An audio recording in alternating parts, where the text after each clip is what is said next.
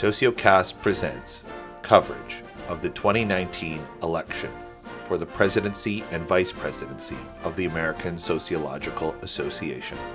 I'm Joseph Cohen from Queen's College. To give voters a better sense of the candidates, we asked the four major office candidates to answer 7 questions about the discipline, the association, and their vision for both. To hear the other candidates, visit www.sociocast.org/ASA 2019. I hope you enjoyed the interview. Okay, we're here with Rhacel Salazar-Parrenas, a professor of sociology and gender studies at the University of Southern California in Dornsife College. She is a vice presidential candidate for the American Sociological Association. Thank you for meeting with us. Thank you for giving me this opportunity to talk about my work today. Could you please begin by telling us a bit about your work? So I am a qualitative sociologist who has primarily done research concerning women's labor migration in economic globalization. And so I'm situated in various subfields in sociology. That would be labor, gender, international migration, sexuality, and economic sociology. So empirically, I have primarily focused on labor migration from the Philippines, particularly of women, as they constitute one of the largest flows of labor migration in the world today. And they are primarily leaving to become domestic workers all over the world, actually, to more than 100 countries, but they are primarily concentrated in the region we call the Middle East. So I have been doing this work for nearly 2 decades. And my first set of research looked at migrant domestic workers, primarily in Western countries. And then and one of the biggest findings I had early in my career was that many of them are mothers, these domestic workers, and then they leave their children behind in the country of origin.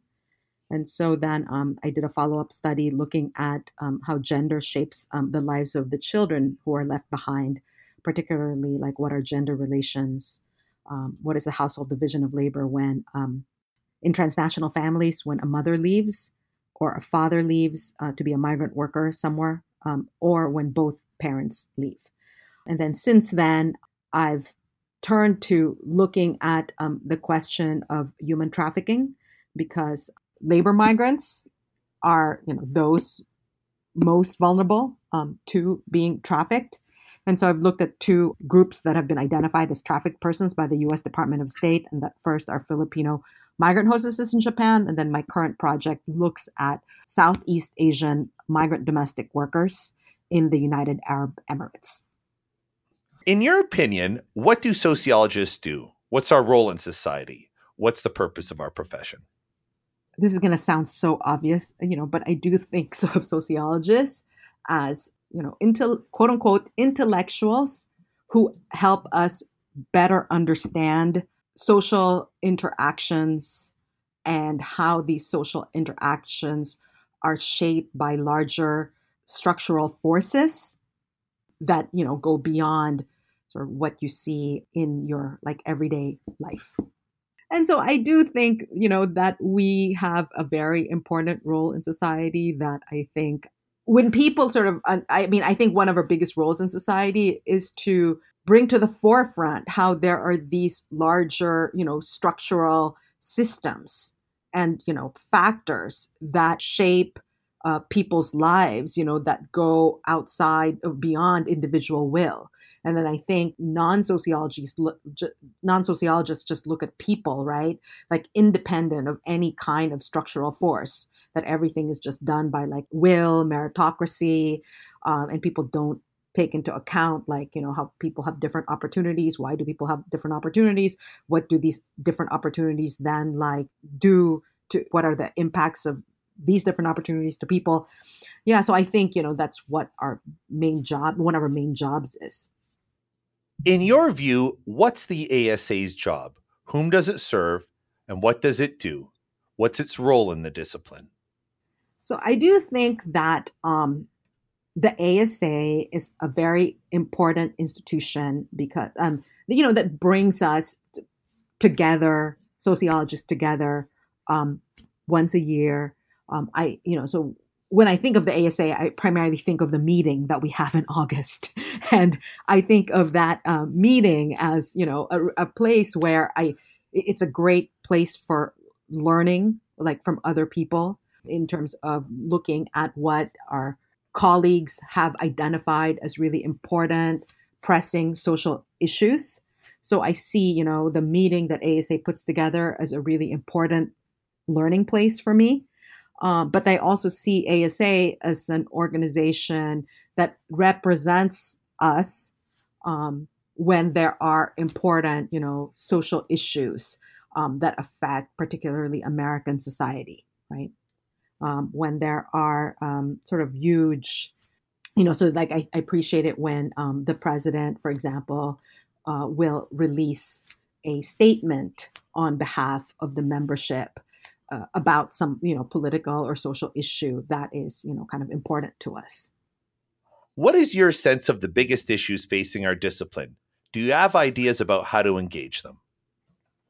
So in terms of the biggest issues facing our discipline, I think that there is this question of legitimacy vis-a-vis like the public, where sociologists are dismissed as like biased liberals. And so I think that that sort of stereotype of college professors that her the right wing media like puts out there, I think is directed to sociologists and delegitimizes our work. And so I think that's one pressing issue. And so then I think, to address that issue, that's why it's really important that sociologists do what they do and do it well, which is that we don't just, make claims based on our opinions, but that the claims we make are often substantiated by very rigorous, like by data that we collected using very rigorous methods.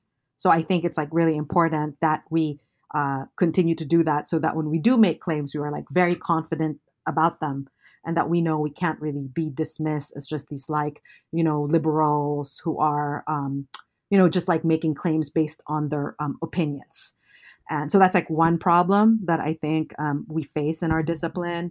And then a second one that doesn't really affect me because I'm in a department that's we nicely coexist, but people feel in this discipline intern. Now this is the internal issue, which is like this conflict between quantitative versus qualitative, and what is more legitimate or not. But I, to be honest, I know that that's an issue. But to be honest, at USC, this has not been much of an issue for us, and that we really have mutual respect for each other and look at each other's methods as necessary to provide a holistic picture of the social issues we are addressing.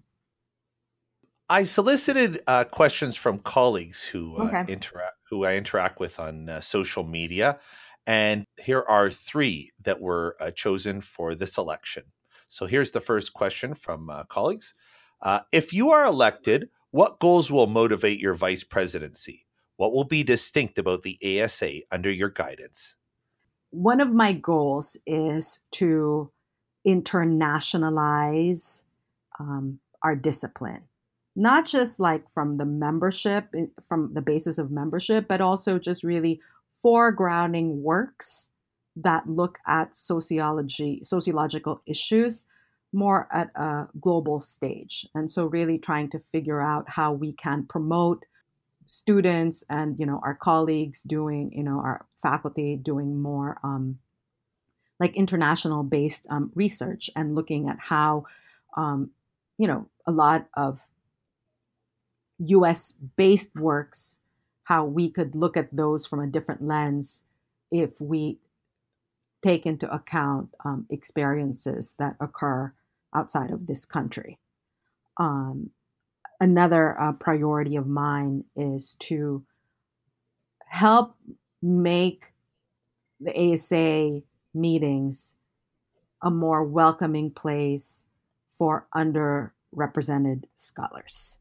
And, I speak as someone who has been strongly committed to, um, working towards diversifying higher education. And I've done that primarily through my work as a liaison for the Ford Fellowship Program, which has that mission. And so I've been a liaison for them since 2007. Do you think the claims of a divide in sociology between the dispassionate empiricists and activism, do you think it's accurate or do you think it's overstated?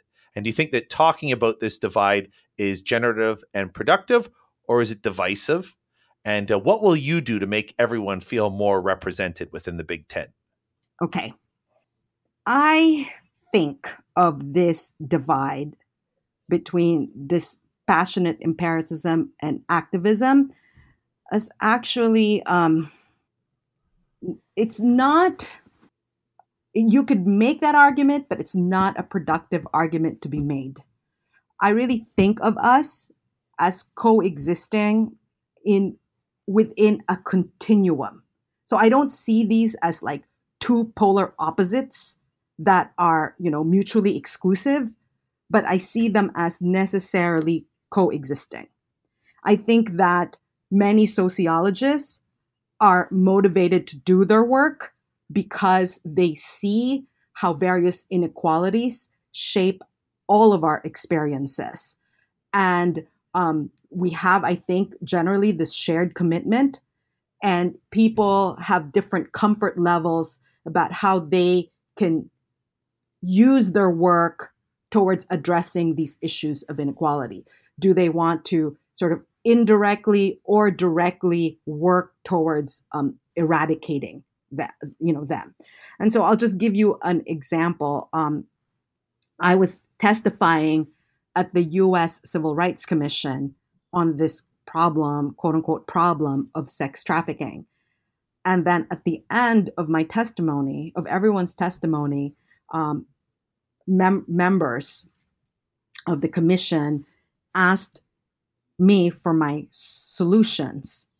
And I actually told them that I didn't have any solutions and that my role, I mean, because I really actually didn't have any solutions. And I sort of saw this as probably the most embarrassing moment of my career. But then after I stepped back, I realized, and this is what I told them, it's like not my job to come up with solutions. Like I'm an academic and my job is to tell you what the problem is and to help you understand the problem. And you guys are the politicians. You're the ones who's supposed to come up with a solution, right? And so then it's interesting. You could say that that experience puts me in between dispassionate empiricism and activism. But I really think it's like the context in which you're operating in that will determine how you utilize your research to address issues of inequality.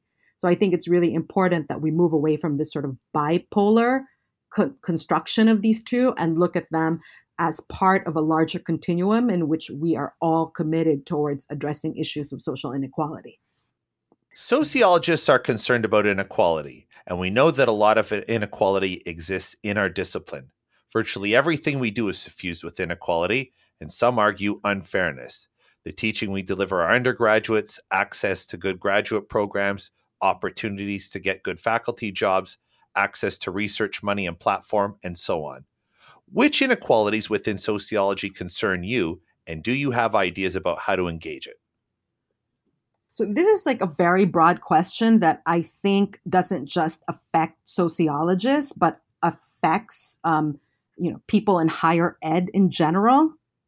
And so, in my experience in higher education and in various committees that I have been a member of, I mean, I definitely see got many problems, but let me just say, there is a gender wage gap that people have found to be consistent between men and women. And it has been said that this wage gap starts in the beginning, in which men will have a slightly higher starting offer than women, and that this starting offer then is so important because then it follows us, right? So every raise that we have from that point on, unless we have a counter offer, is a percentage of that initial salary that we have. And so I think that's just like one problem, and that of course you address that by making sure that people's starting salary is not hugely you know different, right? um Other issues is that again it's an issue of balancing work and family, and this issue of childcare and getting time off, and extending your tenure clock. Studies have repeatedly shown that women are not benefiting from the extension of their tenure clock, but that men who can use then the same extension of the tenure clock when when they have a child, benefit more from this policy. So that's like another issue that we have to that affects people in higher education. And do I have ideas about how to engage it? I think I'm starting by like actually articulating the problem, and that this is a problem that various schools should continuously address when they look at their tenure and promotion process. This has been Sociocast's coverage of the 2019 ASA presidential and vice presidential elections. For more, go to sociocast.org/ASA2019. Our producer is Liseth Moreno. I'm Joe Cohen. Thanks for listening.